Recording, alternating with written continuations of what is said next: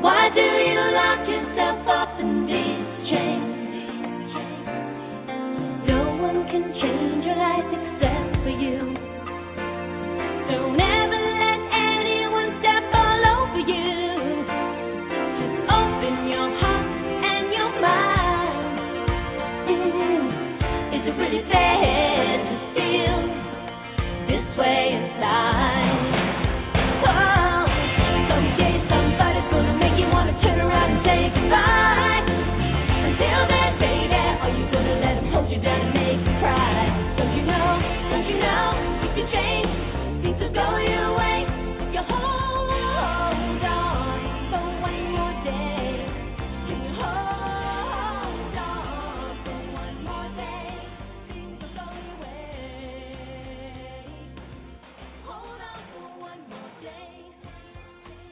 Welcome to OCG Recovery Radio, where we discuss substance abuse treatment and recovery.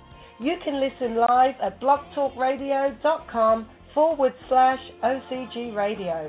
Please note that the views and opinions of our hosts and guests are not necessarily the views of OCG, nor is it meant to replace professional advice or the advice of your physician.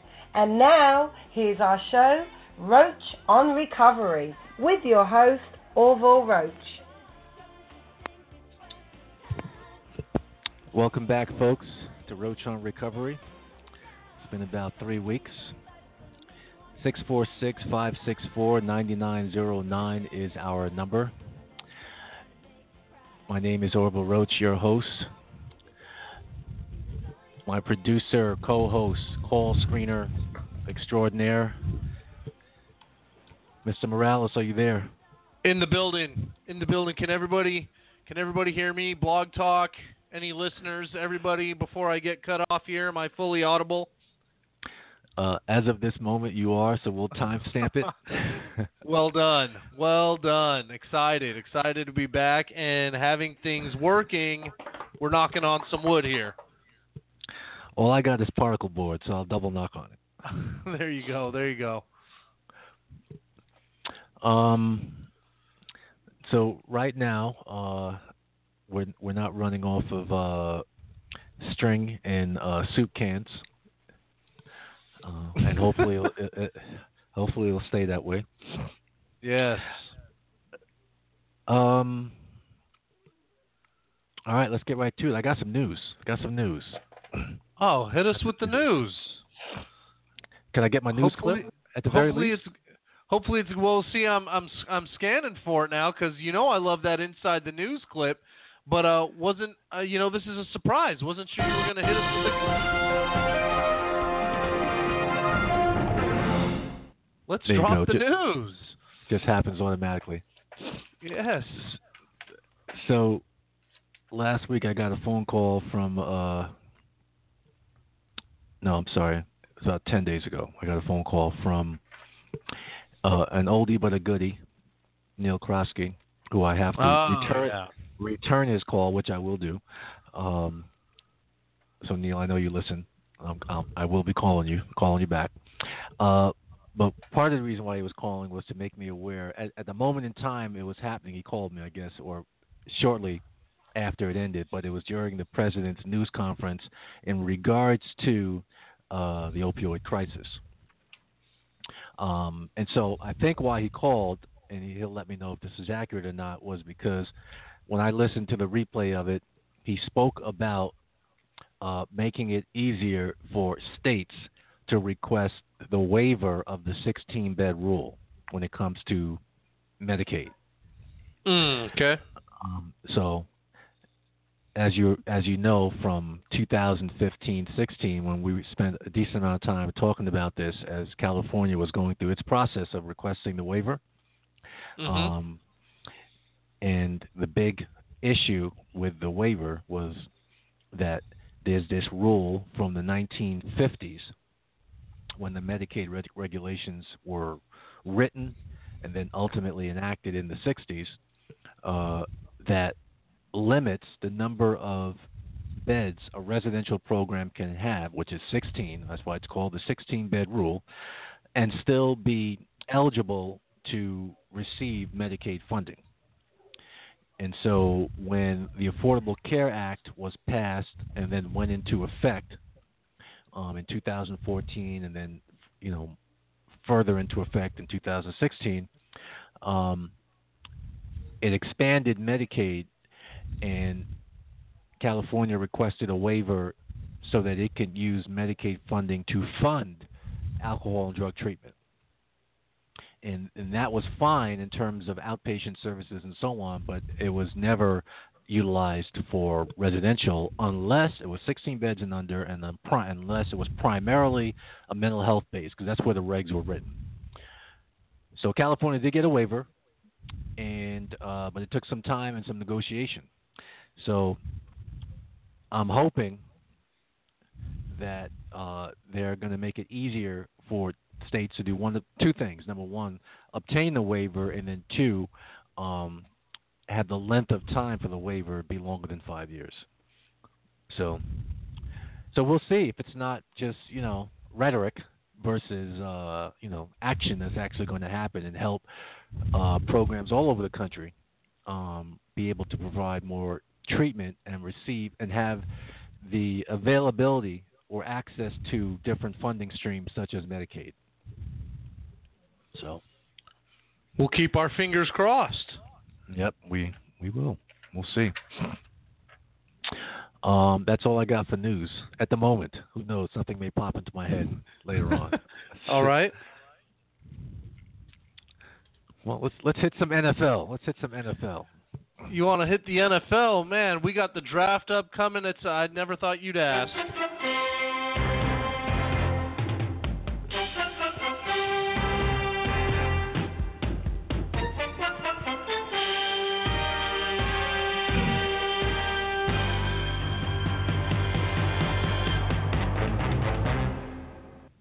How about them Cowboys? Yeah!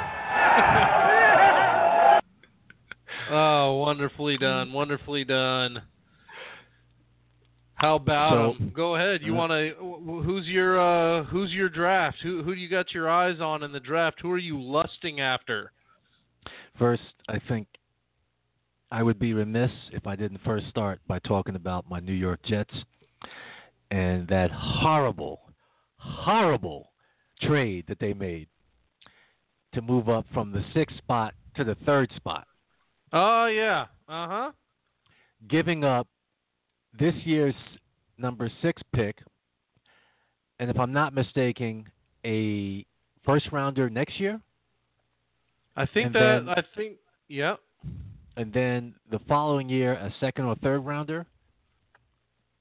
Are they out of their minds? Just to move up 3 spots because they think one of the 3 quarterbacks is going to be taken? Hey, that's, if you paid any attention to the draft last year, we just flip-flopped a spot with a team, 2 for 3, and got an additional, 2nd and 4th round pick or something like that. Unbelievable. And it's not like Dan Marino's in this draft. Yeah, there's not that anyone can see. There's no Dan Marino or Peyton Manning. There's no sure thing. So, I'm not happy with that, but your Jets are making moves. What about the talk that it's going to be very unlikely that Odell Beckham Jr. returns as a New York Football Giant? Well, I don't know who the hell is going to be giving up 2 first-round picks for him. I don't think anybody will be, but I don't know if that's going to force the Giants' hand and force them to lower their asking price, because now Beckham is swearing up and down if this trade doesn't happen, he's not going to play football. Then I would let him not play football. But first of all, the Giants are out of their damn minds, thinking that someone's going to give him 2 first-round picks, even though this guy's only 25. But he's a troublemaker. He's a diva receiver. So who's going to give up 2 first-round picks to take on that? Plus, he said he wants to be the highest paid, not only the highest paid receiver, the highest paid player in the NFL. So he's out of his mind there. Now, if he's coming off a blown Achilles or whatever it was. Not Achilles. He just had a tibia fracture, so that's no problem. That's going to heal with no problem. But then you got the video that came out with him sitting around. My hands are in air quotes. Some weed and some cocaine. Yeah. That's unresolved as of this moment. But maybe a first-round pick and a third or a fourth, but not. That's only because he's 25, by the way. So you can get a good 5 years. But the key thing for any team that's going to trade with the Giants is that they're going to have to first know that they can sign him. If you're going to give up a first-round pick, forget anything else, but if you're going to give up a first-round pick, you have to know that you can sign this guy. Otherwise, That's you're just wasting a pick. Right, exactly. Yeah, you don't want a rental receiver that you've wasted a first-round pick on who won't even sign an extension with you. Right. So that's that. But if I were the Giants, I would play hardball. Yeah, just tell them, hey, you can sit then. You'll play the fourth year or whatever, the fifth year, whatever it is on his rookie contract, and you'll like it. Yeah. No, that's interesting stuff. What about are you sold on any quarterbacks in the draft now that the Jets have made this move? Is there a quarterback you'd like to see them draft at 3? I think all of these guys are just one of 3 musketeers. So I don't think there's anyone that's head and shoulders above the rest. So sure. Pick one. Roll the dice, pick one or the other. It doesn't make a difference to me. I will say this, just moving on back to the New York Giants before we hit the Cowboys and then your 49ers. I'm hoping the Giants take a quarterback with the second pick and not the running back, but that's for more selfish reasons in terms of being in the NFC East. I do not want to have to face this guy, Barkley, 2 times a year. Saquon Barkley. Right, 2 times a year. So I'm hoping that the Giants go quarterback, especially since Eli's on his last legs. But so that's that. Now on to the Cowboys. Nobody knows what they're going to do. They're all over the map. Me personally, what would I want to see them draft? I think if Will Hernandez, the left guard, is there, I would take him, and that line is solidified for the next 5 years. Yeah. Solidified for the next 5 years. They've already brought in their swing tackle. They already got a backup guard and center that they brought in, low-cost free agents.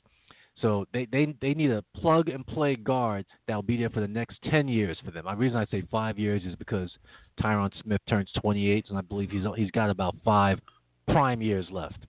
Sure. What position are the Cowboys selecting at? 19. 19, okay. Because there's that he won't fall to 19, but there's that guard Quentin Nelson that everyone swears is the best guard prospect basically ever coming out in the draft. Unless he makes All-Pro as a rookie like Zach Martin did, I doubt it. Yeah, that's what people are saying. And normally you don't even hear a guard being talked about as a top 10 pick. Right. But they were saying if there weren't so many quarterback needy teams, you'd see this guard drafted, top 3, top 5 in this draft. What position does he play What position does he play in college? He played guard in college, Notre Dame. So usually a guard never goes in the top 10. Right. Because oftentimes there are tackles who might go in the top 10 who are going to stay as tackles, and there are a lot of tackles who go between 11 and 20 who are college tackles, but they're like pro guards. Which is what Zach Martin was a tackle at Notre Dame, but he was drafted to play guard. Right. So we'll see. We will have to see indeed. Now to your Niners. My bad. Yes, the 49ers. It's interesting. There's a lot of debate out there as to whether or not they should trade out of that top 10 pick because they might be able to get a slew of picks from a team who's desperately trying to get into the top 10 to grab one of these top 4 quarterbacks. And so, my school of thought, I wouldn't mind. I wouldn't be an upset fan if we traded that pick to get a host of other picks because I believe we are still a team that has a lot of holes to fill. I don't believe that we're a team that's like one, stud wide receiver away, so to speak. Can I caution you on something? Yeah, go for it. Can I caution you on something? So you know who your quarterback? What did I nickname him? It's been so long, I forgot what I called him. I think you threw Giraffe in there somehow. Giraffe-opolo or something ridiculous like that. Yeah, Giraffe-opolo. You know who he's compared to, right? Tony Romo is what I've heard. Yeah, Tony Romo. And so you know what the Cowboys did, which is part of the reason why Romo didn't win. The mistake the Cowboys made. And the Niners shouldn't make the same mistake. And that is the Cowboys didn't address their offensive line until Romo almost got killed. Yep. And this guy is similar to Romo. Quick release, accurate passer. So I hope the Niners don't think, okay, we can go cheap on our O-line because this guy gets rid of the ball. He's accurate, so we don't have to worry about it. And then this guy starts getting killed. Right. So if I were them, I would make sure that, it's been proven over time. Your Niners proved it in the, 4 years ago, right? 4 or 5 years ago, that when you get a stud line, your team's going to go places. So that's right. For me, if they can get a lineman, I don't know what their needs are. Do they still have what's his name, Staley? Yep. Okay. Does he have any time left? Staley, but I would give him maybe this year, maybe one more. Okay. But they've got his replacement, who's been playing right tackle for the past 2 or 3 years, in Trent Brown, who everyone has stated, and Pro Football Focus has him graded out as one of the best tackles in the game. So the idea is that he's just going to play right until Staley hangs him up, and then he'll slide over to the left. How are you guys up the middle? How's your Well, so that's just it, right? We signed this guard from a middle line from in free agency this year, and we made him like the second highest paid interior lineman in the league. We got him from your football Giants, in fact. That's not a good sign. Yeah, Weston Richburg or something like that. He's been graded out as maybe the second best center in the league. So his name moving forward is going to be Weston Porberg. There you go.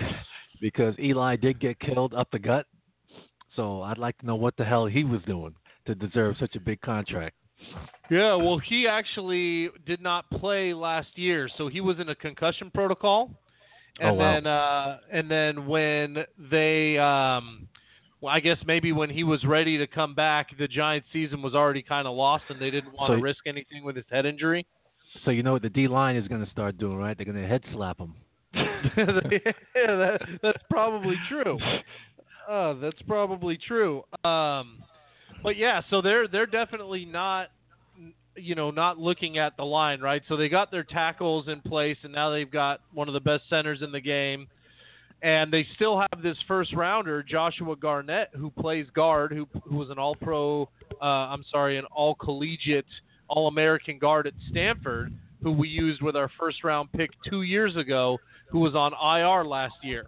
And so they're saying in training camp, if they see him healthy and come back, he'll be one of your starting guards, and he's supposed to be real good. And so then that leaves one guard spot, and then potentially you have to draft your tackle for the future, right? Because if this young right tackle moves over to left when Staley's gone, call it a year or 2 years from now, you're going to have that right tackle hole to fill. But they're definitely addressing the line.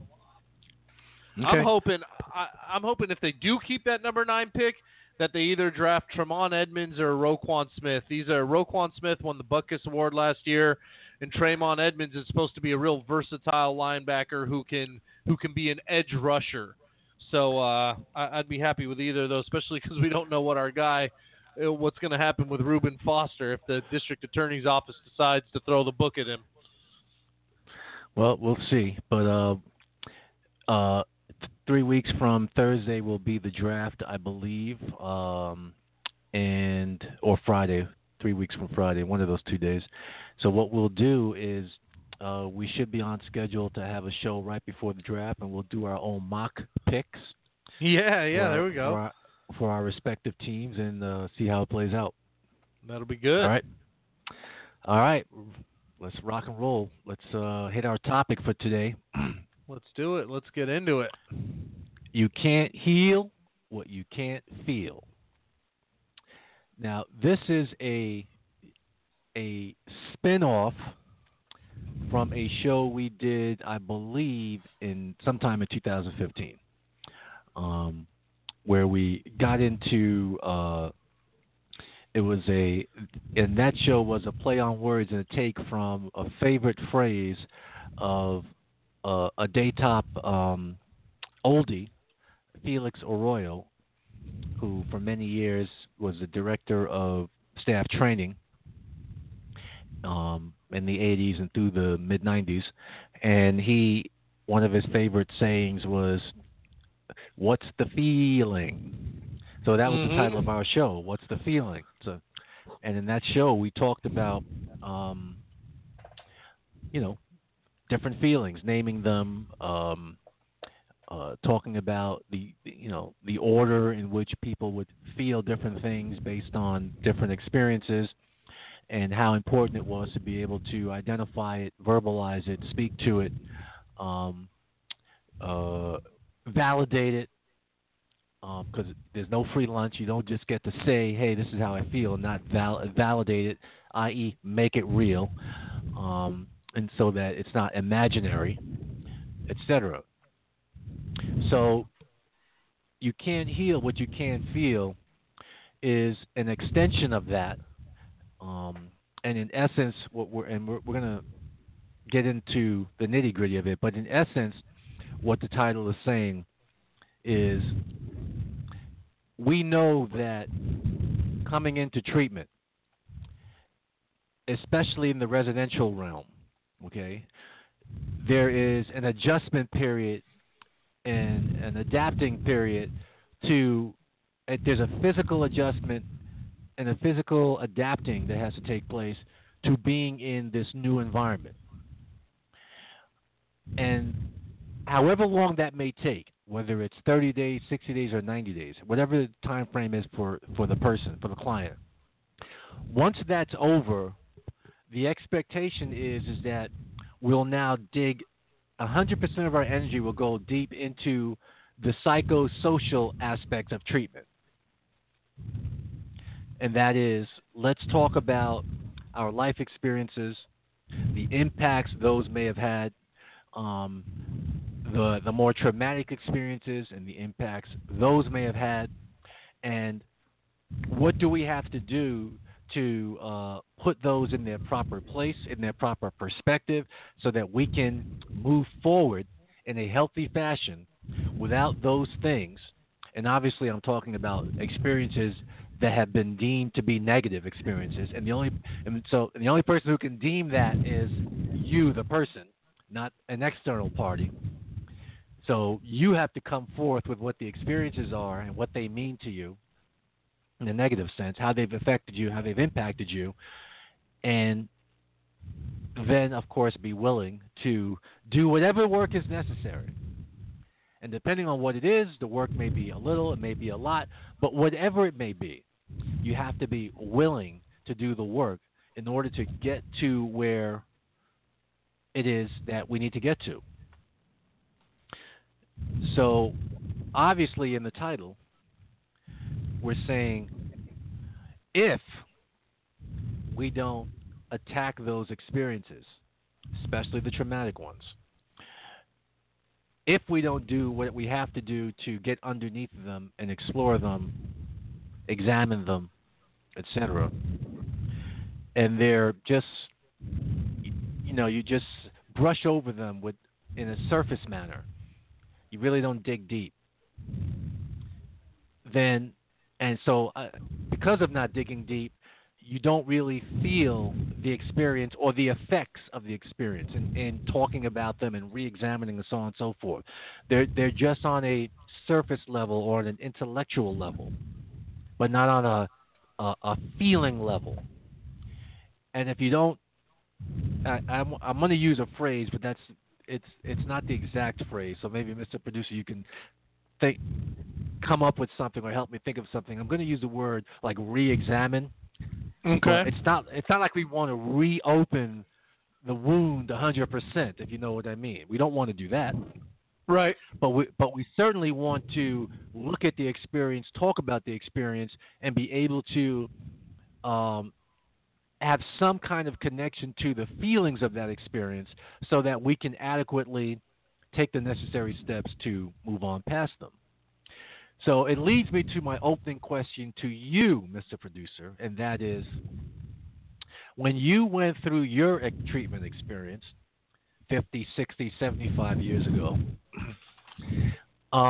at what point in your treatment experience, time-wise, did you move out of your physical adjustment and focus your mental and emotional, psychological, and intellectual energies on dealing with any, experiences that you may have incurred, you may have experienced, that you wanted to be able to put behind you in a proper way so that you can move forward?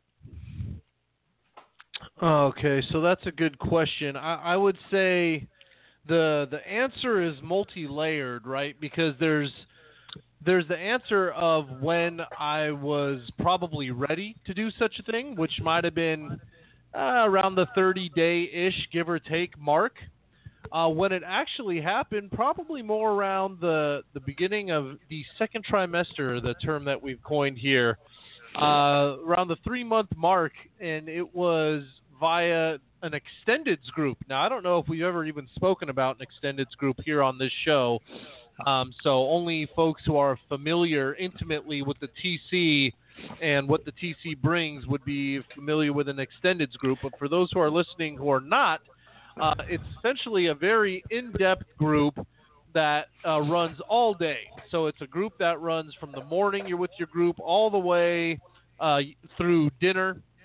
I believe usually, at least the way it was done here, was dinner was when the first time kind of the group ended and you reconnected with the entire family. But breakfast was had in your little extended group, the maybe the 4 or 5 peers that were selected within the whole family to be in your particular group in some secluded part of the facility. And you would have your breakfast in that group and your lunch in that group. And everyone had an opportunity to dive really, really deep and kind of like you said, maybe re-examine some of the things that may have taken place in your life that you wanted to put on the table and felt like you maybe needed to move past. And for me, I believe that was about the 3-month mark, if I can remember correctly. Okay. And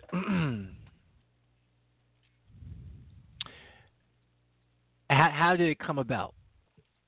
Are you saying that the jumping off point for you was the extended group?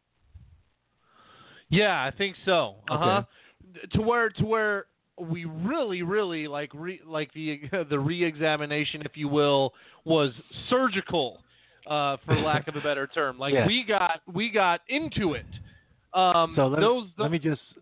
Go ahead. I don't mean to interrupt you, but I think it's good to also let our audience know that the old school extended group, of course, there was no getting out of the room. Yeah, that's right. So in one way, shape, or form, you were going to share your experiences. And with the assistance of your peers, which was very important because it was the establishment of trust with the peers that you had in the room that created an atmosphere, especially after the first person put their toe in the water. Then it kind of made the way for everyone else to feel comfortable, to trust, and to feel like they can really get down to business. So I guess my question to you is, if the extended group was kind of the jumping off point, and if the extended group is a jumping off point, that's a significant jumping off point, because the extended group, like you were saying, is just all about getting into those experiences. There's no fluff involved in the extended group. Go ahead. Yeah, no, that's absolutely correct. And so I would say that was essentially my experience. Now, the topics that I mentioned in there had been broached, briefly in certain groups or just with my peers, maybe with my roommate at night or whatever, to where you were taking a look at some of that stuff or you had started to discuss it. But as far as really getting into it, I would say that was the jumping off point. And I say that because after that experience, that topic became actually kind of easy to talk about, and you were more likely to share it in groups or get back to your peers at during some free time or whatever. It didn't have the same power that it had before that opportunity presented itself. Right. And one of the things or the themes which kind of made that group dynamic successful was that was all it was geared to. There was nothing else that was going to be discussed in the group that was surface related. We were dedicating the time to traumatic experiences, or however you would define them, whether they're traumatic or not, experiences that you wanted to speak to that were holding you back in some way, shape, or form, and you wanted to start the process, continue the process, or end the process of moving past whatever it was so that you can get on with the business of recovery. Right. And like I said, one of the positives to that in that group dynamic, and what we have to talk about is, okay, well, how do we do that since we no longer do extended groups, but so how do we get people to kind of do what we used to do in extended groups?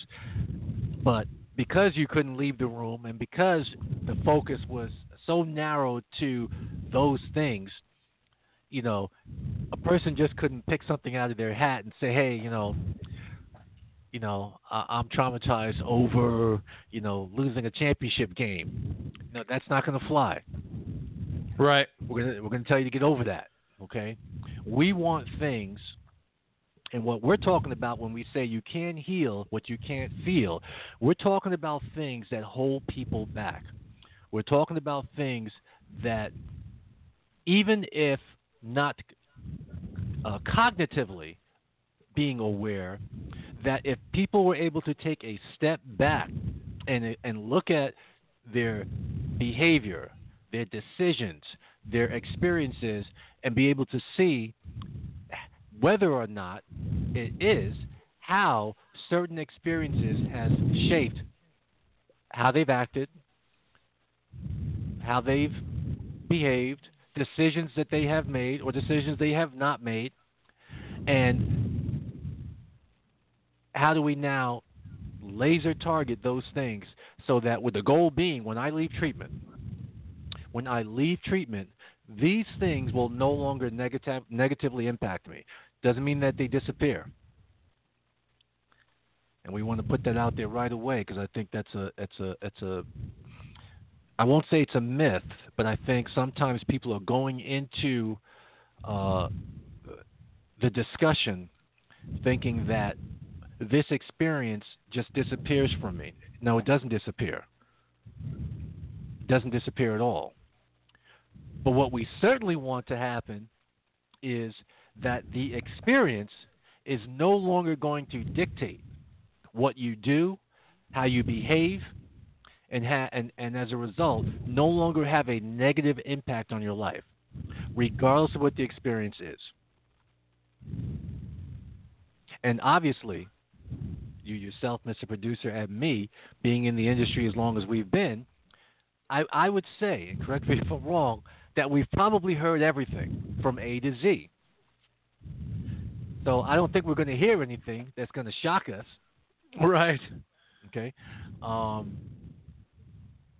And so with that, knowing that addicts have numerous and many different experiences that are negative in the course of the addiction lifestyle, okay, and even before, sometimes traumatic experiences predate drug use, substance use, whether or not it's a precursor, whether or not it's the cause, we don't know until we get into it, obviously. But sometimes the experience happened long before or shortly before the person even started using drugs. and the drug use may or may not be a manifestation of the experience that they've had. We don't know. But let's say that it is, okay? Obviously, as we keep repeating, the goal is to examine that and work towards the experience no longer defining the person, no longer dictating what it is that they do, how they do it, and decisions that they make.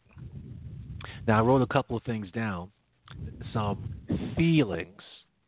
I wrote some feelings down that are usually the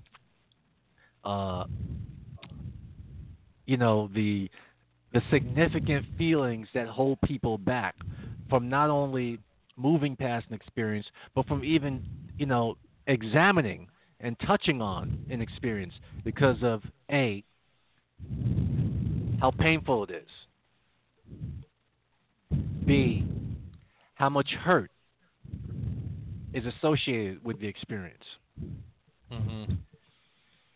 C, if the experience has created feelings of resentment,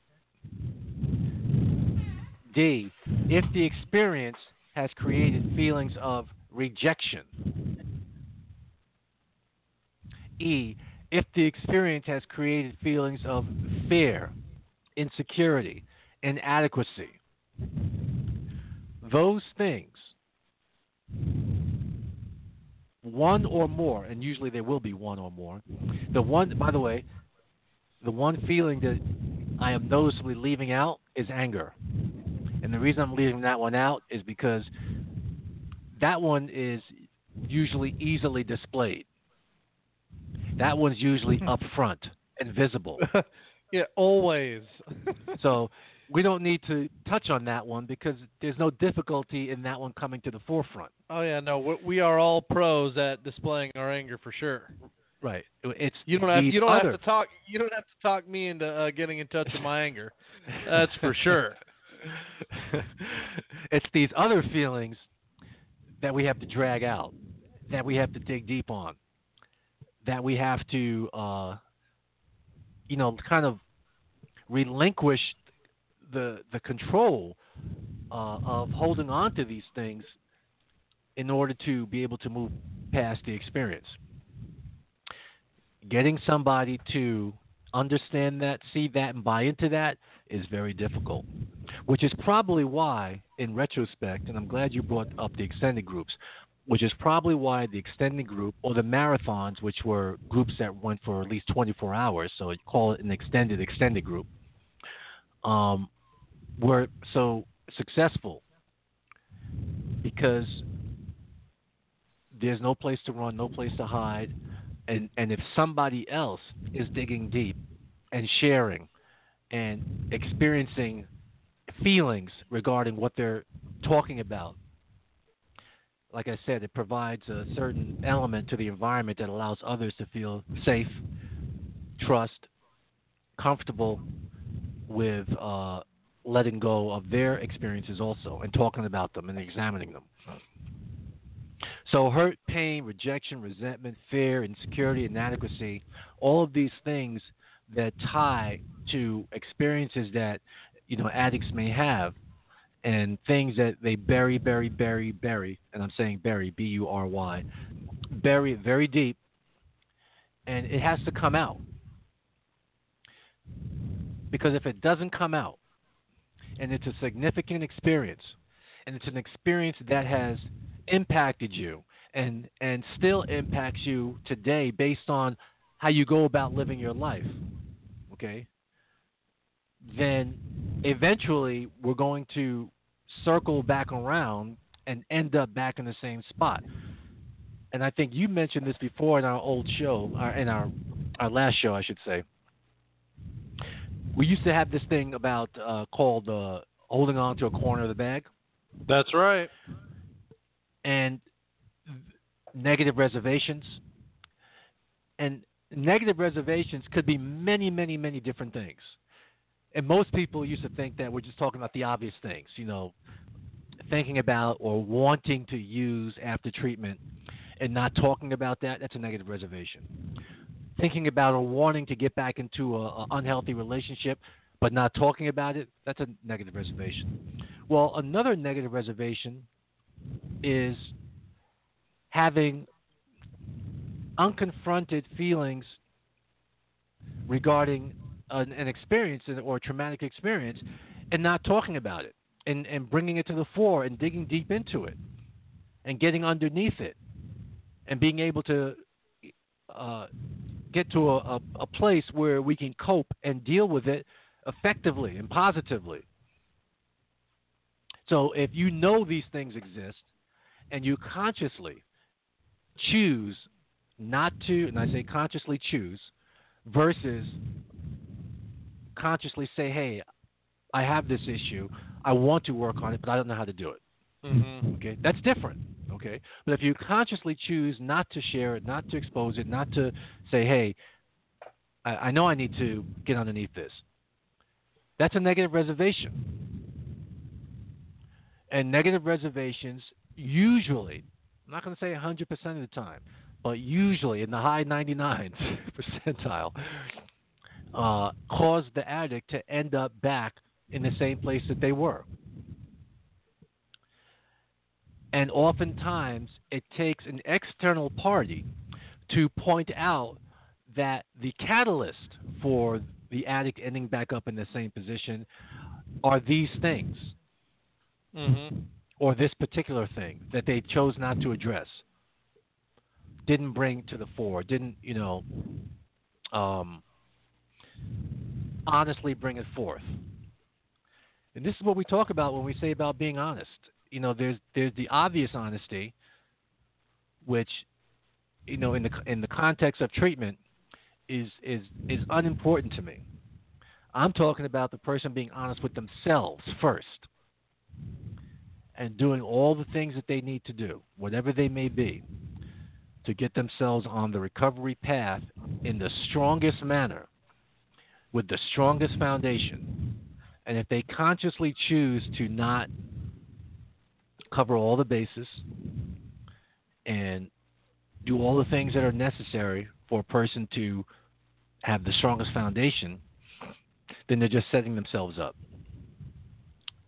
And this is one of the areas when it comes to your life experience as an addict or before you became an addict, or even post-treatment if you encounter an experience after that. But we can't heal these things. We can't heal these experiences and move forward and past them unless we can get to a place where we can talk about them, feel them to a certain extent, attach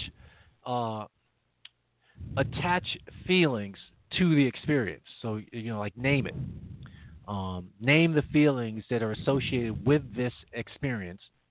So it doesn't necessarily mean that you have to. So if something was very painful and hurtful, it doesn't mean that you have to recreate the hurt and pain, but that you can identify that, hey, that was very painful to me, and I experienced a lot of hurt behind that. So just being able to verbalize it and associate the name of the feeling to the experience is very important. Versus saying, well, I don't know how I feel, or I don't know how it felt. So, counselors, it's our role to kind of be able to know whether or not the person is struggling with actually knowing the names of feelings, being able to verbalize them, appropriately associate them to events and experiences in their life, so that they can learn how to talk about the experience and then attach feelings to it. Not everybody knows how to do that. I used to always say when people came into treatment that 65% of what we're going to talk about, you already know. You've learned this from your parents, grandparents, uncles, aunts, etc. So we're just going to reinforce it or reignite it to get it going again. But the other 35%, which is learning about feelings and all things like that, not everybody knows this stuff. Right. I had to learn it. So most people aren't in tune with their feelings in that way. You might consciously be aware that you're upset and you're going through feelings, but whether or not you can name them is a different story.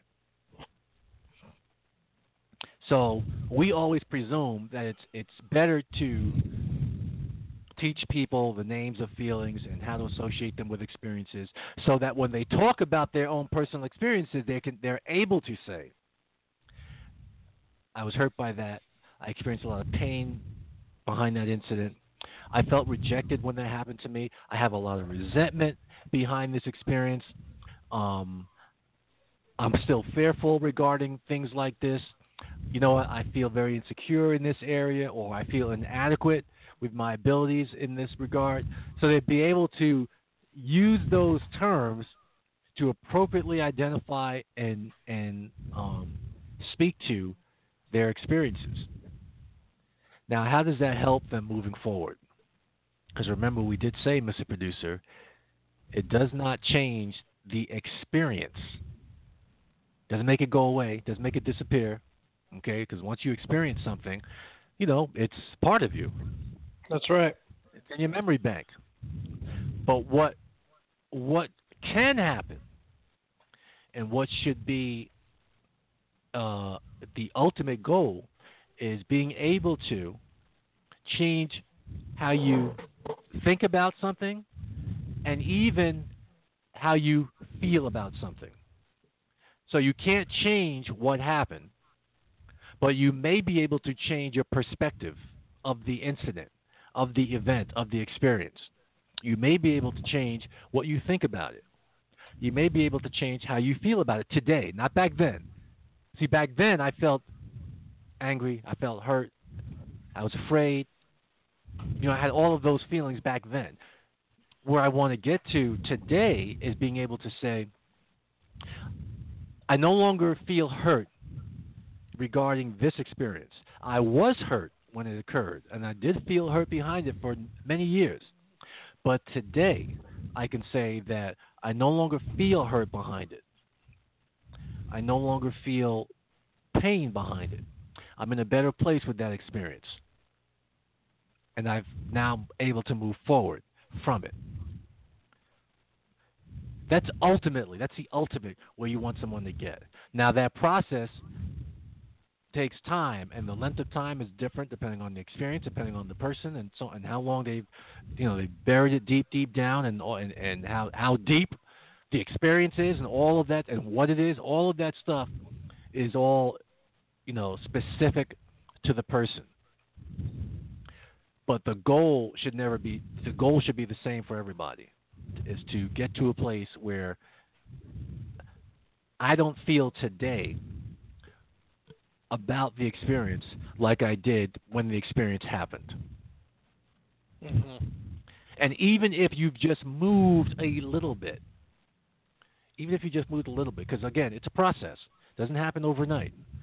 And so if something happened when I was 12 and I was 30 when I started to broach it and discuss it and explore it and expose it and all of that, okay? Well, that's 18 years that has gone by.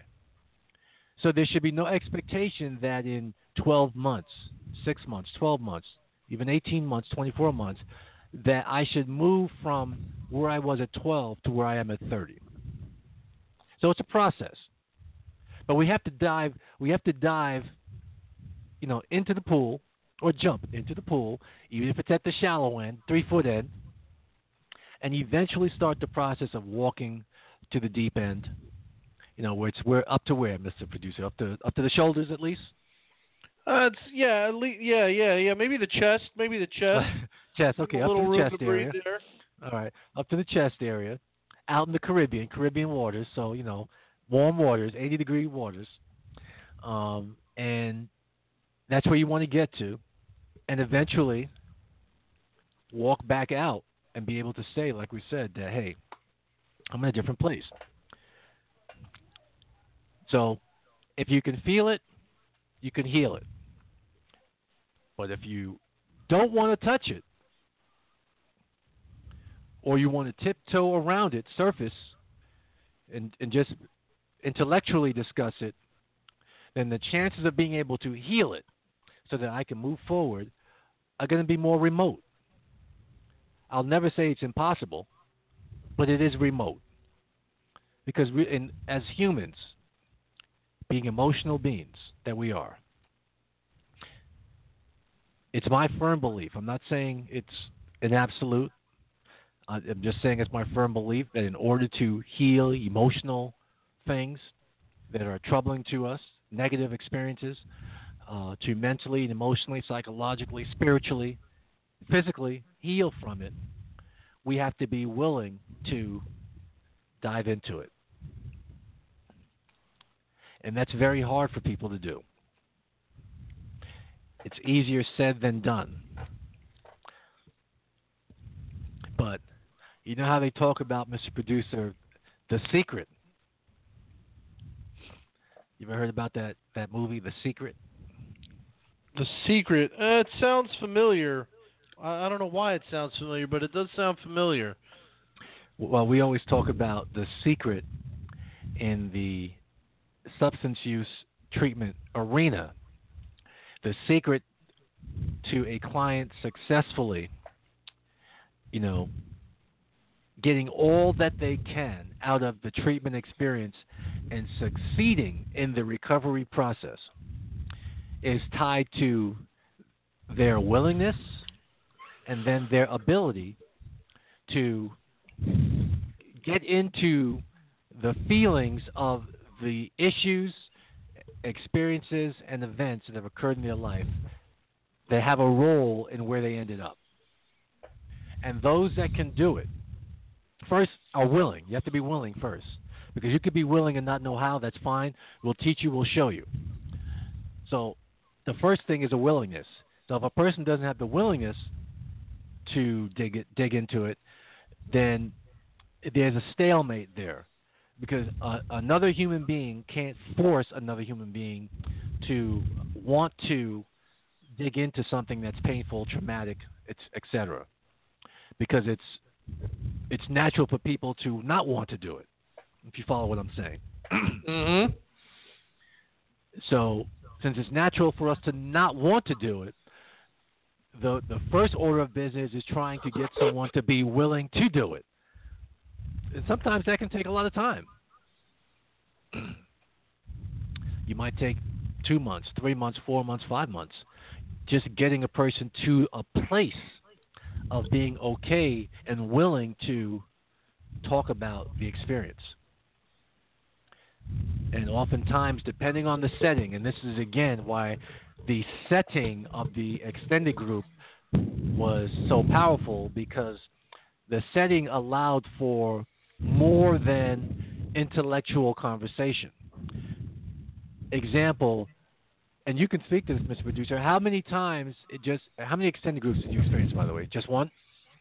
Oh boy, it's kind of running together. From I think like as a phase 4, maybe a phase 4, a phase 5, or maybe even a graduate. I was asked to come back and sit in one for the clients, but inpatient, I think just the one. Okay. So in that one extended group, what was it like? Because we're trying to talk about the environment in the group that made it conducive to people opening up and sharing about their experiences. So again, I guess that would be multi-layered, but I think the counselors or the staff were a big part of that. I think what a huge dynamic was there was a mix between older members and younger members. Can I interrupt for a second? Yeah, go ahead. When you since we can walk people through this, so you said the staff facilitators were a very important part of the environment, creating the environment, or how they existed in the environment played a very important role in how the environment was. Absolutely. Is that what you're saying? Okay, go Absolutely. ahead. The idea that, clearly behind the scenes, these were not names pulled out of a hat, right? So the staff must have had meetings and planned on who they thought would be a good mix to have in each group. And each group had a mix of older members, middle peers, and younger members. So I remember that distinctly, and I think that also played a huge role because some of the older members or people who had maybe experienced a group before or had at least been there long enough to have really gotten into dealing with some of their core stuff would go first. They would share first, and that would kind of set the tone for the group, and you'd be able to see somebody go before you and see how that worked out. So there was some trust there. So I think that also played a humongous role. So it was kind of and how the group was actually set beyond the facilitators and beyond older members sharing first. The group just kind of had the environment felt trustworthy, the way they set everything up, I guess you could say. And was it that you just stated something about the older members? Was it purposely done that the older members got the ball rolling? Yeah, I would imagine so. Okay. And would you say the reason for that is that if someone who was around a little bit longer and kind of was probably more comfortable with sharing and talking about their experiences, that would help create an environment of trust, safety, and all of that, so that newer members, younger members who probably weren't there yet, probably got a kickstart or a jump start to being able to share. Yeah, absolutely. Okay. So outside of the extended group now, so let's move that environment outside the extended group. Since we no longer do the extended group, the 18-hour group is what it was. The question becomes, outside of any group context, but on the blacktop, in the backyard, in the dining room, during breakfast, lunch, and dinner, free time, etc.,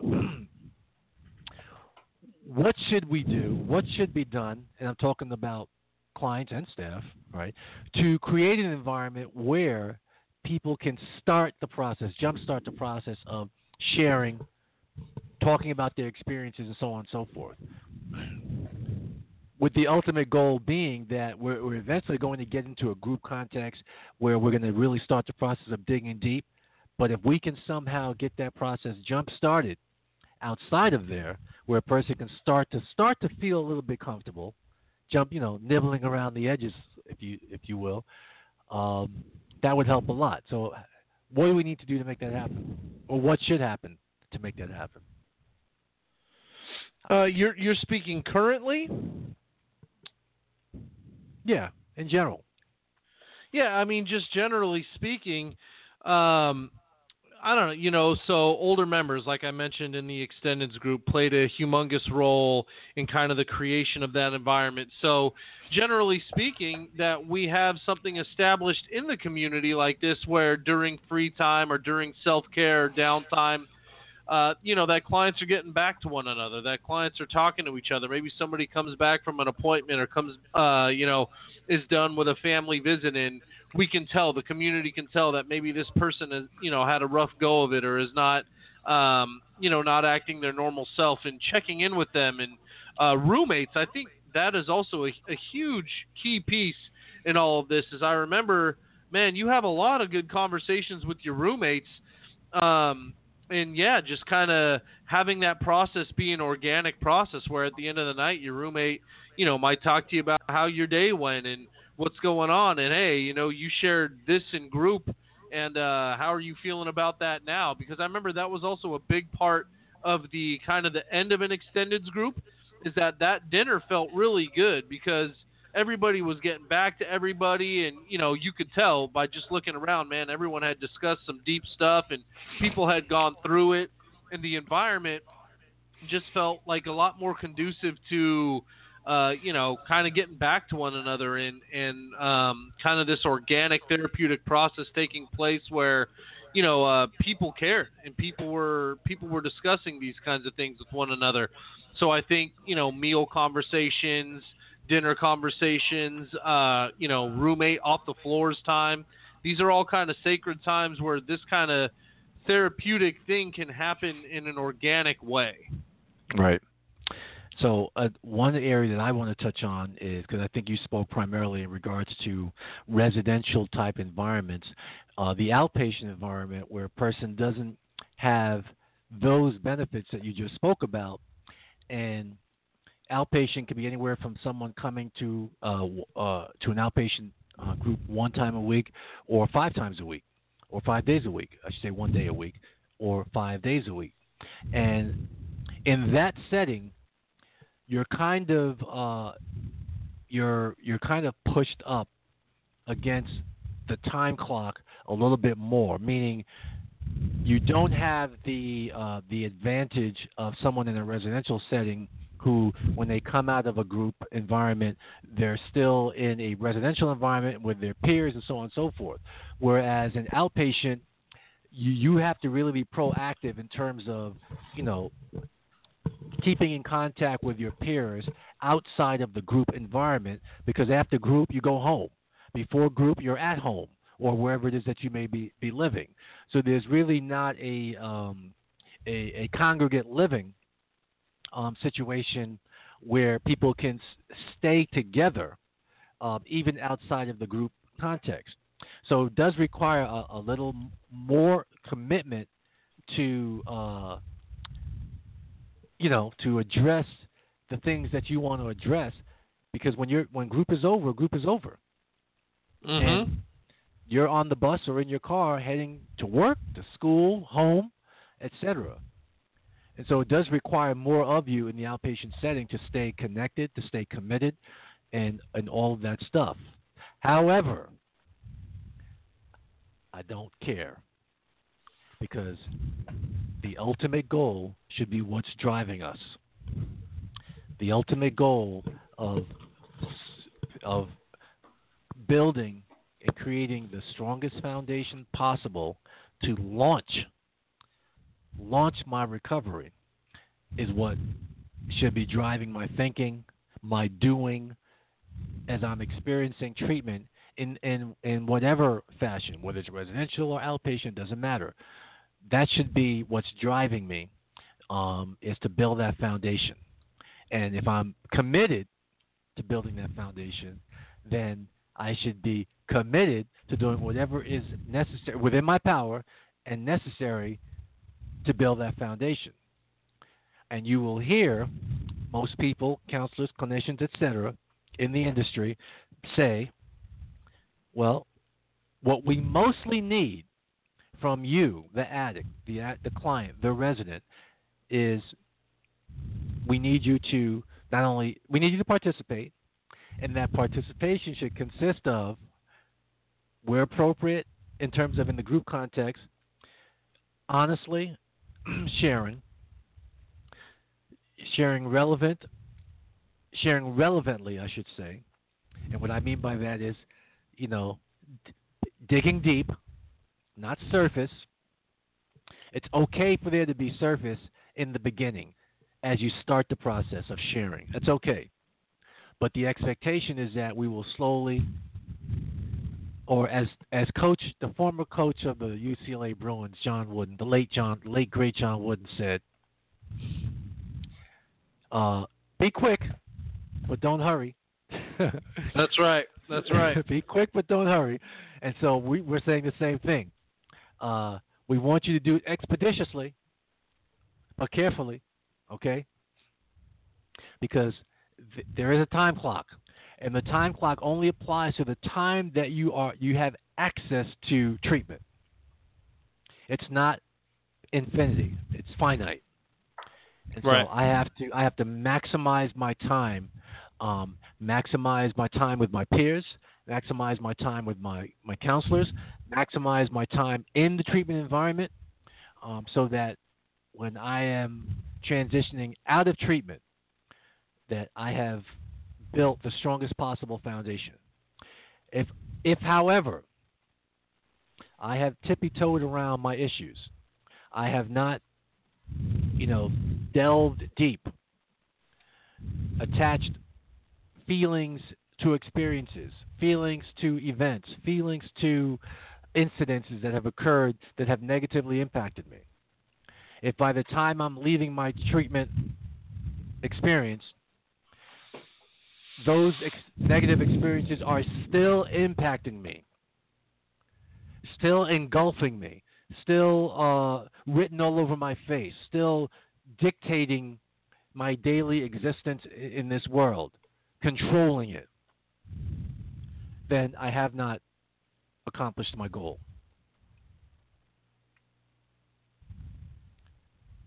Because I can't walk back out into society. I can't leave the treatment experience and have these things, these experiences be affecting me in a negative way. I have to find a way to deal with them. You can't heal what you can't feel. And if I can't speak to it, attach feelings to it, name them, verbalize them, associate them with the experiences, if I don't do that, or if I can't do that, and when I say can't, I mean that even though I may know how, so I'm consciously, for whatever reason, I can't do it, I'm choosing not to do it, then there's a consequence to that. And the consequence is that the treatment experience is not going to be as successful as it could be or should be, because there are negative reservations swimming around in my life.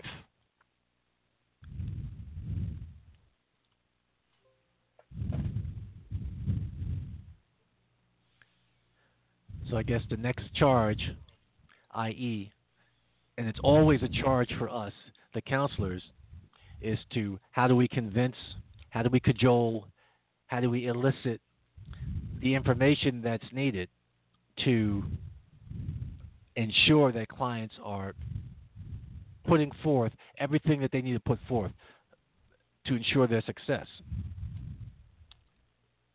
Now, Mr. Producer, if you can come up with a foolproof way to make that happen, that might be the $1 million idea we've been scheming for. Yes, it certainly would be. It absolutely would be. That might be the Ralph Kramden idea finally coming to fruition. But unfortunately, in this arena, we work with humans. Not widgets. Not widgets. So humans, working with humans will always, in this arena that we're in, that will always be the challenge. That's the number one challenge. But I think we have to get it across to, it behooves us to get it across to our clients, our residents, how important that is. To me, everything is banking on that. Mm-hmm. So historically, you've seen in your time, I've seen in my time, what happens when a person doesn't maximize the use of their time in discussing, those pertinent issues that will play a role and be impactful towards their success. But instead, they can go through the treatment experience, and they can do it very well. But they're nibbling around the edges, and they're kind of, using an analogy, skating through. They've adapted and adjusted to the physical realm of treatment, and that's just the initial realm, that you have to adapt to. But the key realm, because here's an irony, Mr. Producer, and I'm all ears. As I'm thinking about it, it ties right into our trimester configuration. Okay. Because an irony is that just like with the trimester, how when it first starts, the first trimester, a person comes into treatment and they have to go through this process during the first trimester of acclimating themselves, getting used to the physical environment and all of that stuff. And you and I have stated that in a perfect world, that usually takes a good 90 days, up to a good 90 days for that to happen. And then starts the second trimester. Well, we know to a certain extent those trimesters have been, it still exists. But where a person may be, especially in our program, has changed. And so some people may be in a certain modality while they're still going through the first trimester ups and downs. So that's a change. But what's not a change is that if it doesn't matter if ultimately if the person gets into that psychological second trimester where they should be now settled physically, but now ready, they've detoxified and the drugs are pretty much out of their system, so they can mentally, intellectually, and emotionally, get ready to, attack the psychosocial aspects of their addiction.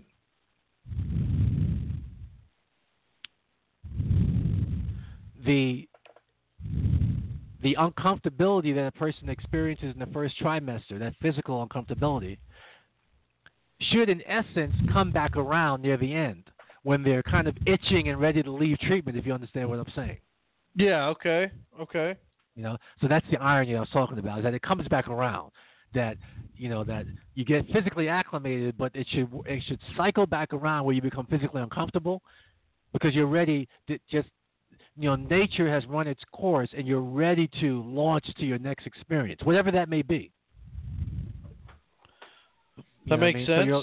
So like your biological time is really up in this where you're at right now, and you're kind of itching and ready to go, and everything is kind of lined up appropriately. You're ready to go physically, you're ready to go clinically, you're ready to go emotionally, mentally, and spiritually, and all of that kind of starts to line back up. Ideally. Doesn't always work out that way, but that's fine. Whatever happens, we can deal with it. Yeah, that's right, because everyone's experience is unique, right? And so we're adept to, deal with whatever is presented to us. Mm-hmm. But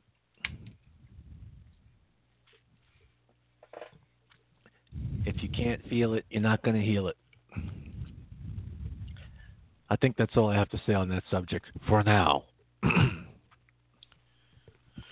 I think it's great. I think, kind of like you said, this is a big piece, the holy grail, if you will, of somebody's treatment experience, and a huge predicator as to whether or not, someone is going to leave and be successful or have a harder time. It's all kind of contingent upon what we've managed to get in touch with and deal with while we were here. Because like you said, be quick, but don't be in a hurry. But the treatment clock is on you, and that's not something we can control all the time. And not to say that the process may not, or it absolutely does continue, because in the treatment context, treatment environment, it doesn't mean that there's time to address multiple issues. So we certainly want the most impactful issue to be at the forefront, because the experience and the process that you go through, you just apply to the other issues that you may identify as needing assistance with. And so either you can apply it and self-administer, or you can apply it and seek assistance, if not from peers, but from other professional, sources. Right. But you should be familiar with what the process is by going through it, once, twice, at least, during your treatment experience. Absolutely. And obviously, depending on the depths of the issue, will determine whether or not, hey, you know what, I need help going through this process with somebody, versus, you know what, I can apply what I've learned and take myself through that process on my own. Right. So it depends. But either way, you should know the experience in the process.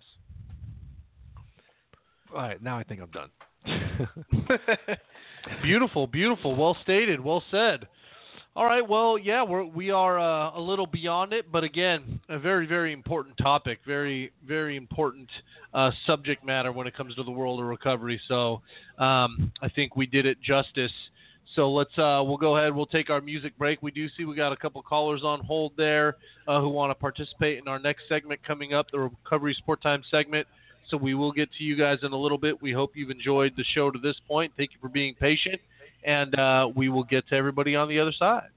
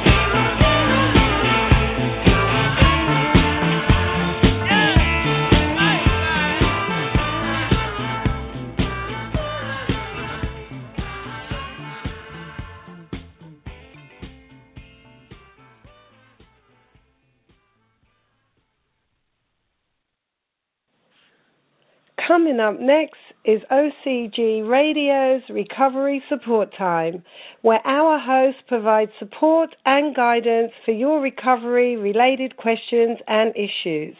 Recovery Support Time, where it's our time to help you.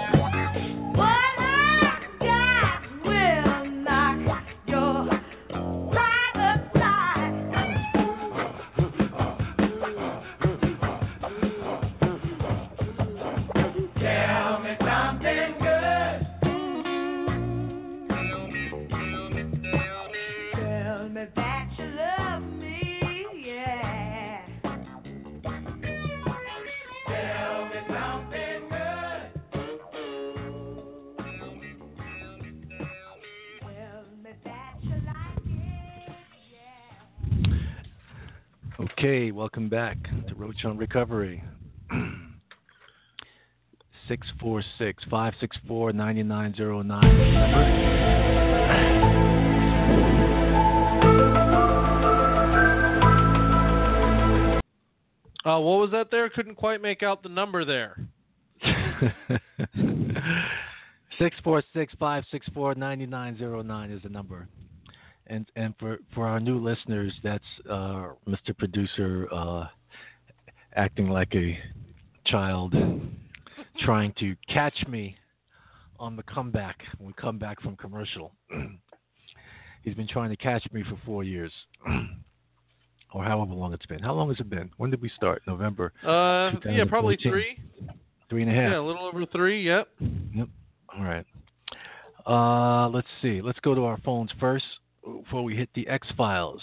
Let's go to who's been holding the longest. Let's go to Jonathan from the beautiful Half Moon Bay. Welcome to the show. Thank you. I just had a quick question for you guys. I need some advice on leaving basically a negative relationship. It's an unhealthy relationship. I know this. That's how I feel. But without, negatively affecting the friendship, and possibly relapsing. Oh, I'm sorry. I missed the question. Oh, okay. I'm sorry. Basically, I need some advice on an unhealthy relationship I'm in right now. Right. I'm basically trying to leave the relationship in a healthy way, without possibly relapsing. All right. So, what's stopping you from doing so? Hope that the relationship could work out. Is this a romantic relationship? Yes. And so you want to be able to end the romance but maintain the friendship? Yes. Good luck with that. I'm joking, of course. I'm joking.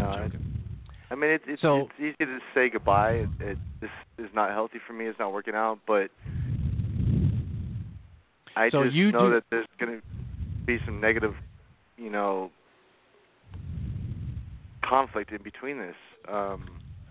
Well, that's a possibility. You do not get to control.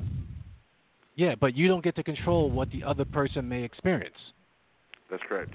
You can only control what you experience and how you go about enforcing these new boundaries that you're going to put into play. How the other person responds to that is out of your control. So you have to be prepared for both. They may be, hey, you know what, I agree, that's a good idea. I think it'll be better for us in the long run. I also would like to maintain and be friends, so let's mutually go our separate ways, but, stay friends, platonic friends. Or it could be, you know what, I hate you, you're dead to me, et cetera, et cetera. Either way, those are two extremes. Either way, you have to be prepared and be still willing, despite how you may feel, despite the mounting pressure, to acquiesce and to give in and to do something different than what your mind and heart is telling you to do, that is in your best interest. You have to remain steadfast.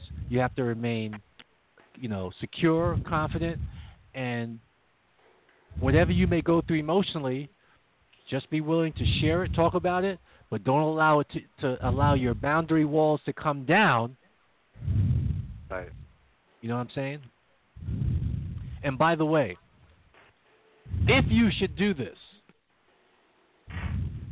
there will be extreme growth waiting for you on the other end.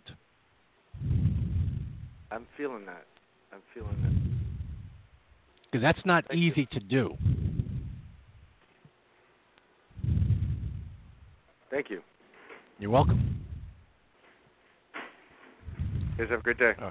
All right, you too. Thanks for calling.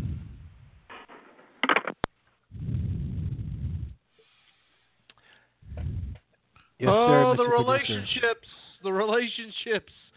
Maybe it's about another. It's been long enough for us to give another go around on a topic of relationships for our show. I know we've covered one specifically in the past, but now that we've been doing this for 17 years, it kind of all runs together as to the when. Well, as our longtime listeners are aware, both your humble host and your humble co-host are happily married gentlemen. And in order for us to do another show on relationships, I believe we both require prior approval from the spouses. There we go. Yeah, good call.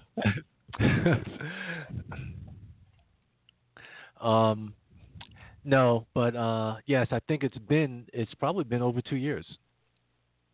Wouldn't you say about 2 years since we did a relationship show? Yeah.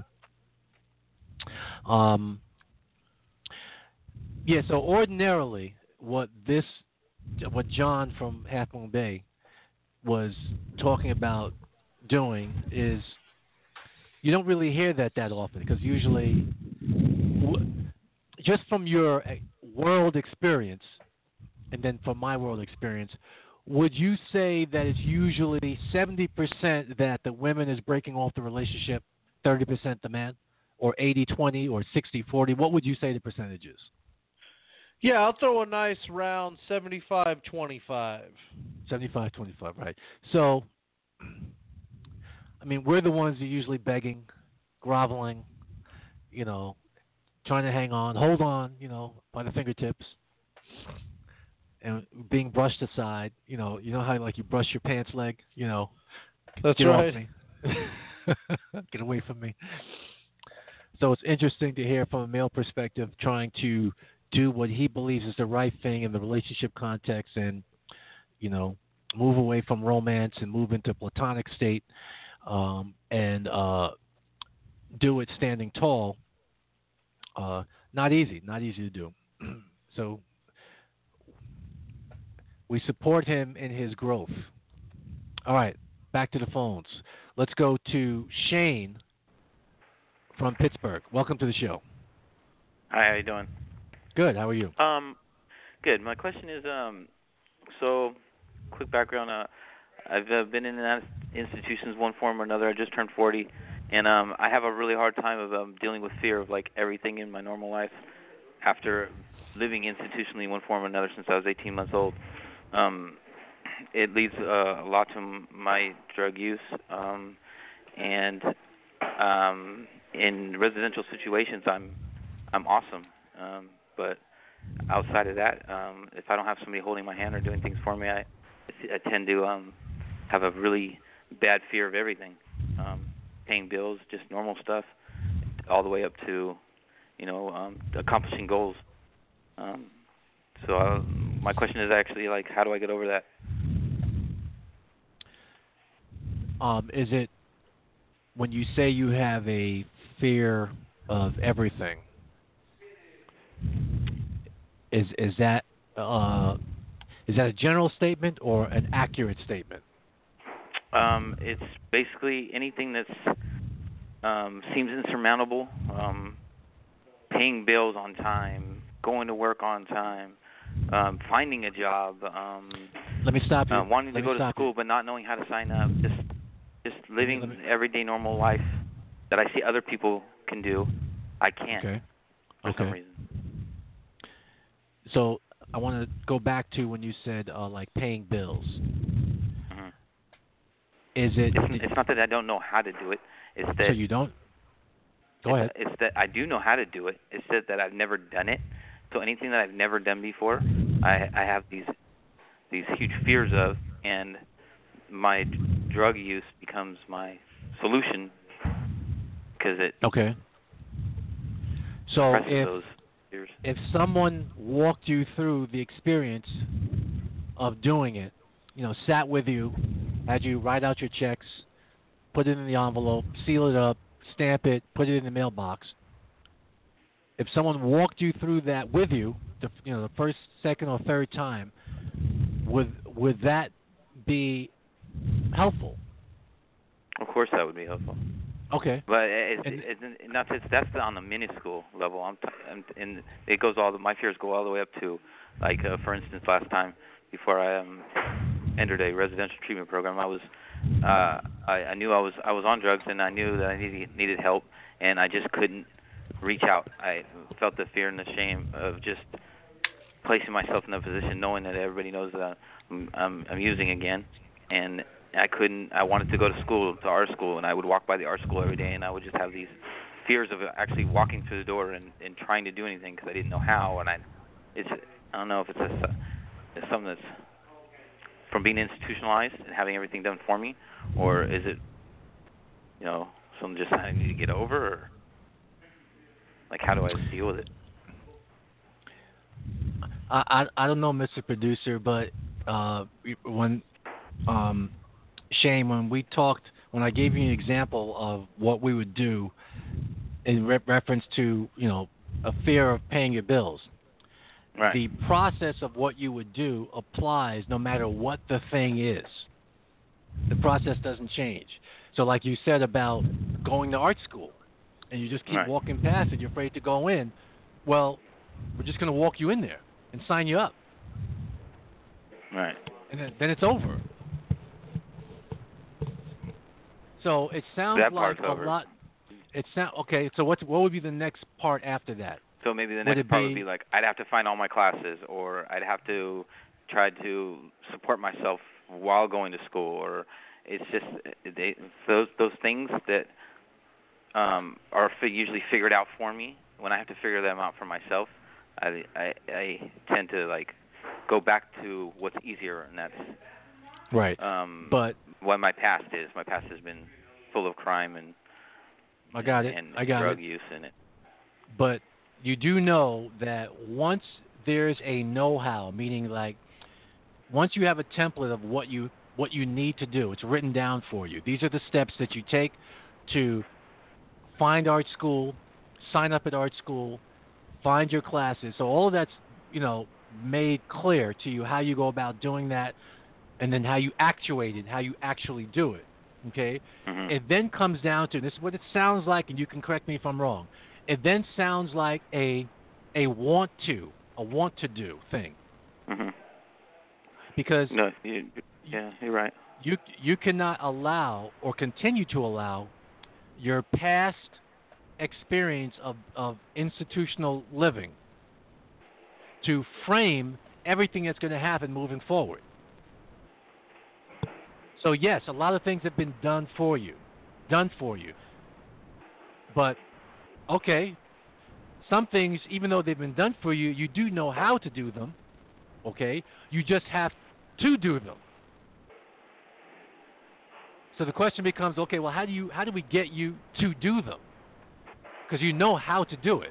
If you don't know how to do it, that's different. Someone has to show you how to do it, walk you through it, baby steps, hold your hand through it, and then once you know how to do it, the next step becomes, okay, Shane, how do we get you to now continue doing it on your own? That becomes a want to, unless there is something else existing, okay, that prevents you from doing it. Unless there is. If there isn't, it becomes okay, why don't you want to do it? Right. It just seems like every time I go to do something, I have to take 10 steps back before I can actually accomplish it, and then it becomes like, oh my God, I got to do this, and then it's like, it's not that I don't want to, because my wants are huge. It's my motivation. I think that. Let me ask you a question. You said you were 40? I just turned 40, yes. Okay. I'm going to ask you a question that you probably are not going to know what I'm talking about. So when I'm done asking, once you hear it, think about it for a second, and then if you don't know what I'm talking about, just say, I don't know. All right. Are you a time traveler?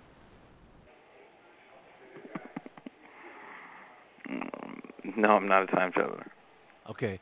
See, that expression, time traveler, has a meaning in the treatment world. What I mean by a time traveler, and it usually applies to people who are over the age of 30, okay, that you're in treatment, you're 30, you're 40, you're 50, okay, and because you have wasted a lot of time, right? So I'm now 40. I'm not 25 anymore. I'm not 21 anymore, okay? I mean, if I'm 40, I'm not even 30 anymore. So I've wasted a lot of time. And you want things to happen very quickly. Yes. Okay? And listen to this part. It's very, very important. That wanting it to happen very quickly is actually what stops people from actually doing it. Because they say, well, damn, I'm 40 years old. How old am I going to be by the time I finish art school? I'm going to be 42, 43 years old. You know, man, that's 3 years from now. And they do that for the next 3 years, not realizing that 3 years are going to go by either way. Right. It's going to go by either way. So it doesn't matter what age you are. If you want to do it, do it. And before you know it, you're going to turn around. 3 years have gone by. Wow, I'm done with art school. But if you just sit around saying, oh, my God, you know, look how much time I've wasted. I'm 40. It's going to be 3 years before I'm done. You spend 3 years just doing that. That's what we call time travelers. They're thinking out ahead of time, out in the future, and say, oh, man, that's 5 years away from now by the time I'm going to be done doing that. And so that stops them from just doing what it is that they want to accomplish. Getting it started. Start. You got to start. I don't care if you're 40, 50, 60, 70. If you want to do it, you got to start. Do you love art? I love art. You sound like you love art. It's the only thing I'm good at. What? Oh my goodness, if you love it, plus if you're good at it, because not a lot of people are good at it, by the way. If you love it and you're good at it, I don't know what else you need.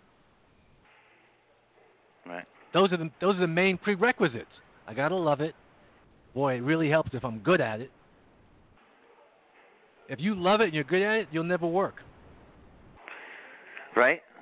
That's so true. But then you don't make money till you die. I'm just kidding. So, in closing, Shane, what you have to try and focus on is, you know what would help you? Do you write your goals down? Yes, I do. If you write them down, so they're no longer dreams, they become goals. You put them on paper. So if you have the goal written down to go to art school, all you have to do is actuate it. And all the other things, like, I've never experienced finding my classes, or I'm worried about finding my classes.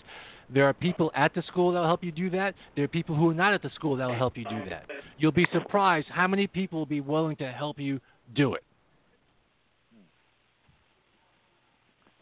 But one thing is certain. You have to do it. No one can do it for you. So true. So true. All right? All right. Thank you. Okay. You're very welcome.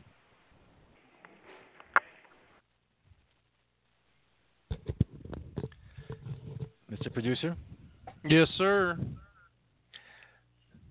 So one of the things I wanted to find out from this gentleman was whether or not this was a want-to problem versus something else out there. Because as you know, historically, not always the case, but historically, a lot of times, it's not a can't do. I can't do it. I'm not able to do it. I don't have the ability to do it. It's a want to do issue. Sure, yeah. Desire. And a desire, not only a desire, but a willingness to actuate the desire. I want to become an auto mechanic or an electrician or whatever. I want to go to, community college or college, whatever it is. I want to do those things. Those are just wants. They may even be dreams. They may even be goals since you put them down on paper. But unless you actuate them, you have to do something to actuate it. They just stay in that state. That's very true. And your point about time is true also, the time traveler bit, where the time is going to pass one way or the other, right? And we've seen that time and time again. And so you can certainly get stuck in that mode of, oh man, that I've missed my opportunity. That time has passed. If I wanted to accomplish this, I should have started 4 years ago. And then you might find yourself having the same conversation with somebody 4 years from now saying the same thing. And had you just started when you were thinking about it last time, you'd be done. Absolutely. One of the things, I'm glad we touched on this in the conversation with him, because it is something that, and we might have spoken about it on a couple of occasions, but I don't know if we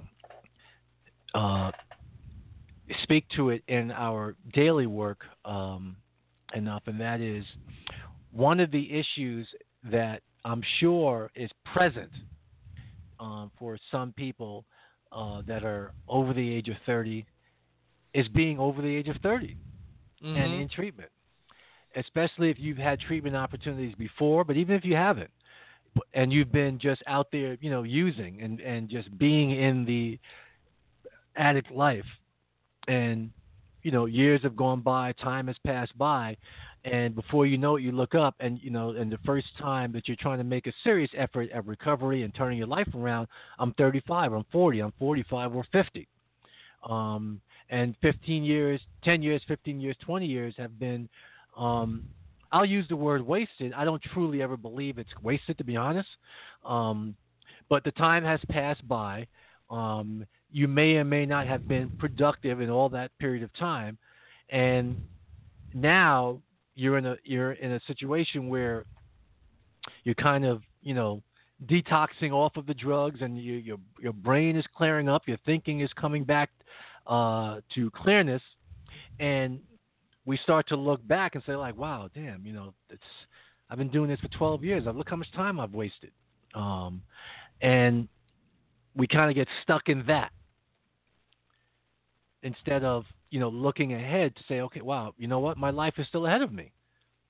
Even if I am 40 or 50, my life, or 60 or 70, if you're alive, your life is still ahead of you.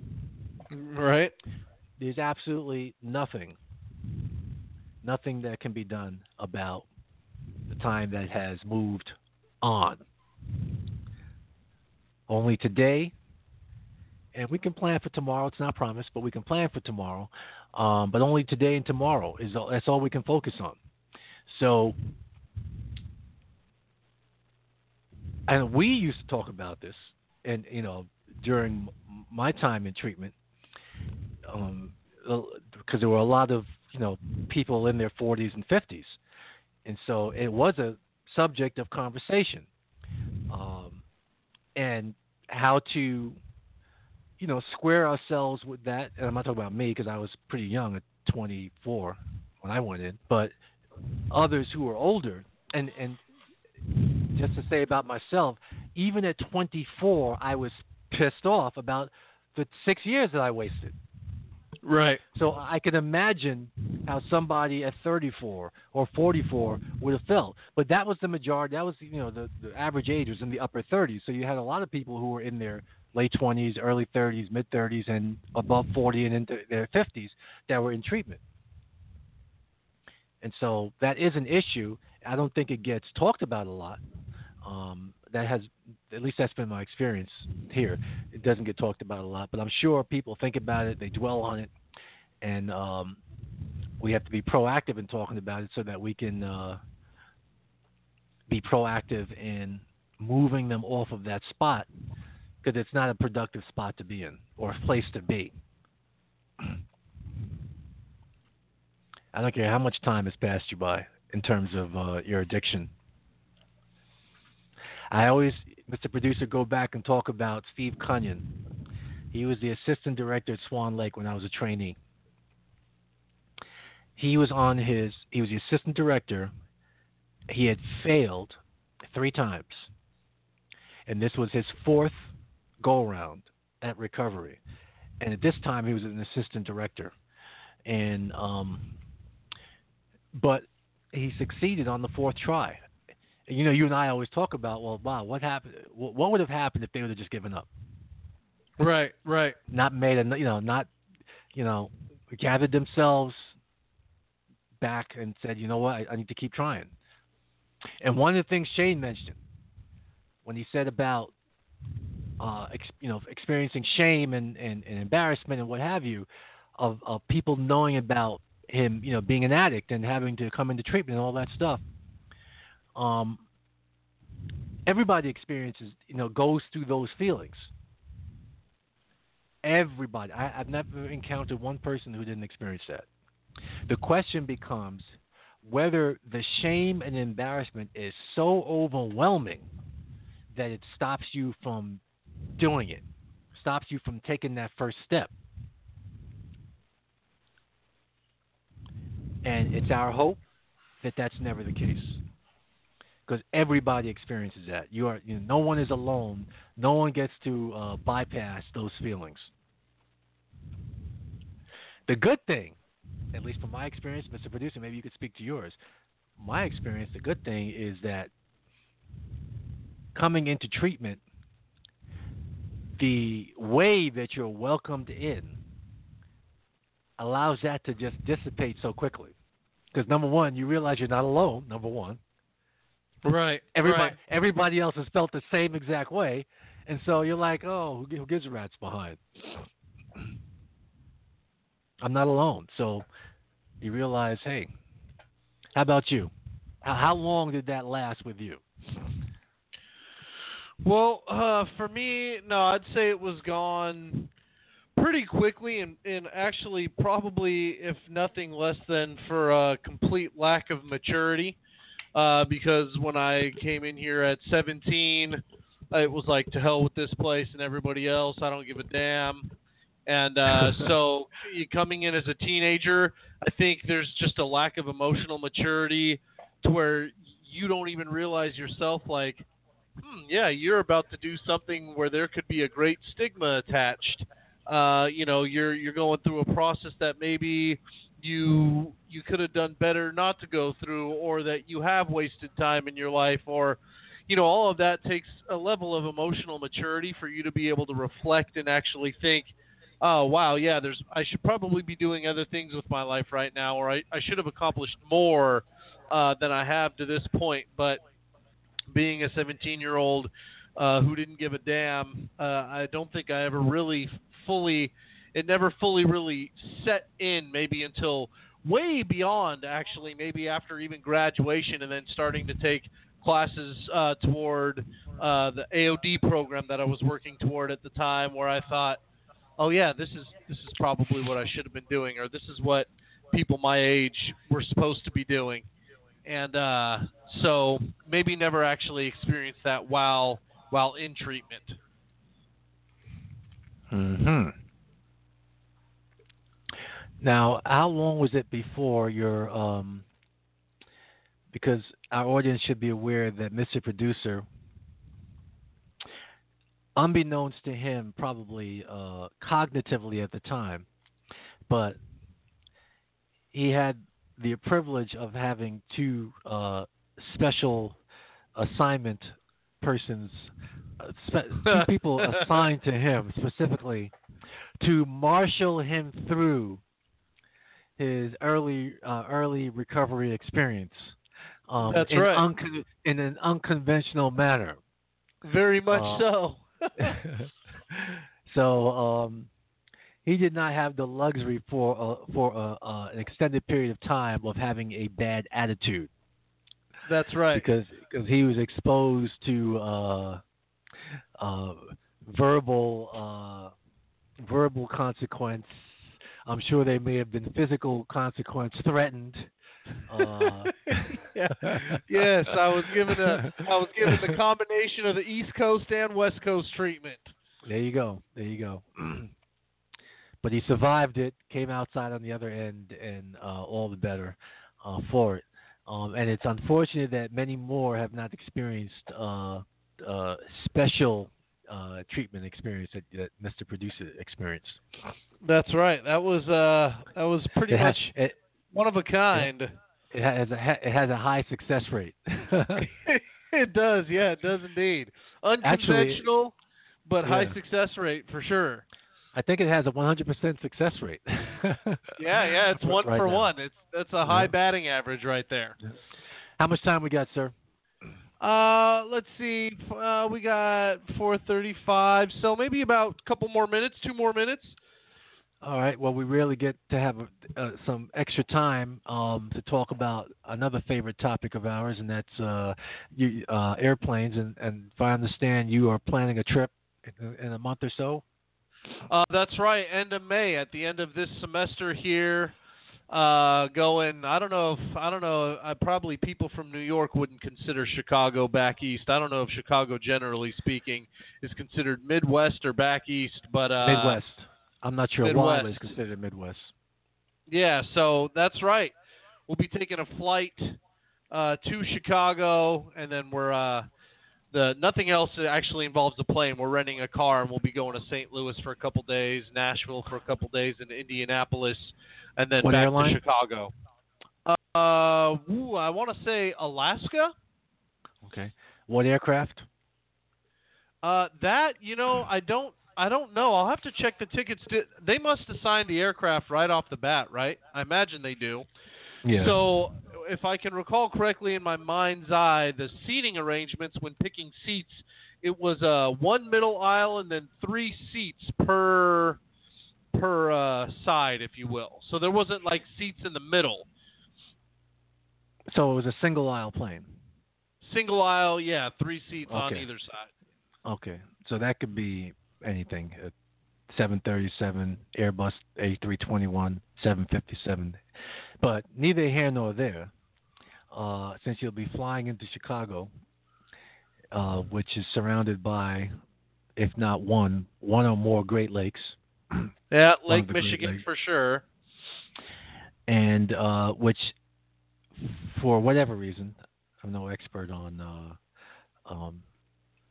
airstreams, but does create turbulence over. But you've flown into Chicago before, correct? Yeah, my friend. I have flown. It was a pit stop on the way to Vermont. Right. And it was the most terrifying landing I've ever experienced. I thought we were certainly going down into Lake Michigan, no doubt about it. I mean, I'm talking the plane was rocking through the whole 30-minute descent. And what the waiter, the stewardess for woman, so a steward for men, maybe? I think we call them flight attendants. Flight attendants. Okay, so the flight attendant did tell me afterwards, after I could laugh about it, my T-shirt drenched in sweat, did say that sitting in the back of the plane, because we were literally the last row of the plane, that is also the place where if there is turbulence, you're going to feel it even more in the tail. Yeah. Yeah. And so, I was hit with a double whammy. And that was still, I hadn't done as much flying then, so that was still in the greater peak fear days, if you will. Mm-hmm. Yeah, the tail, the rear of the plane experiences a little bit more flex, which is built in, so it will, give and go with the turbulence, which is a good thing, obviously. But going into Chicago anyway, it's always bumpy, and I don't know if it's because of the air, the air stream around the Great Lakes, but it's always rocking and rolling coming in there. Yeah. But unfortunately, being on a single aisle plane, unless it's like a 757, which is a little larger, you're gonna feel it more. Right. So, exactly. That's what you had said before. The larger the plane, the less you feel it. So yeah, we'll just have to keep our fingers crossed. And then because you're descending, you're exposed a little bit more to feeling it because you're going. Usually, when you hit air pockets, you go down anyway. Right. So you can imagine as you're descending and you hit air pocket, then you drop more than you expect to drop. And that just keeps happening. But yeah, that's vaguely what I remember. Yeah. Oh man, yeah. So we'll just fingers crossed that it'll be as smooth as it can be anyway. Yep. All right. Well, we're up against it. I'm gonna hit them with the show close. All right. But we do thank everybody for the ongoing support, for those who called just to listen in, those who called to participate in the Recovery Support Time segment, those who follow us or catch our shows in the archives. We appreciate it. We will catch you all in a handful of weeks here for our exclusive NFL Draft episode. We wish everybody a safe and productive couple of weeks and a fun couple of weekends.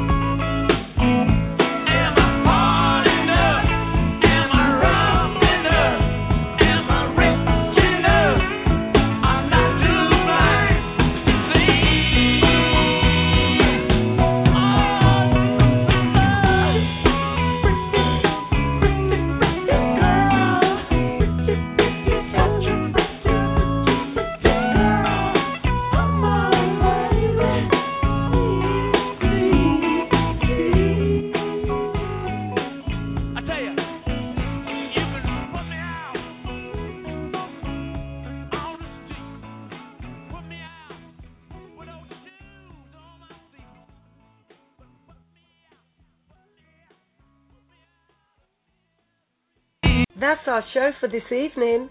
Thank you for listening. Be sure to listen to our next broadcast Tuesday at 4 p.m. Pacific Standard Time on blogtalkradio.com/OCG Radio. Like us, friend us, and follow us on Facebook at facebook.com/OCGWorkCA and on Twitter at OCGWorkCA. You can listen to podcasts of all our shows on iTunes under Roach on Recovery or on our Blog Talk Radio homepage. This has been a presentation of OCG Recovery Radio.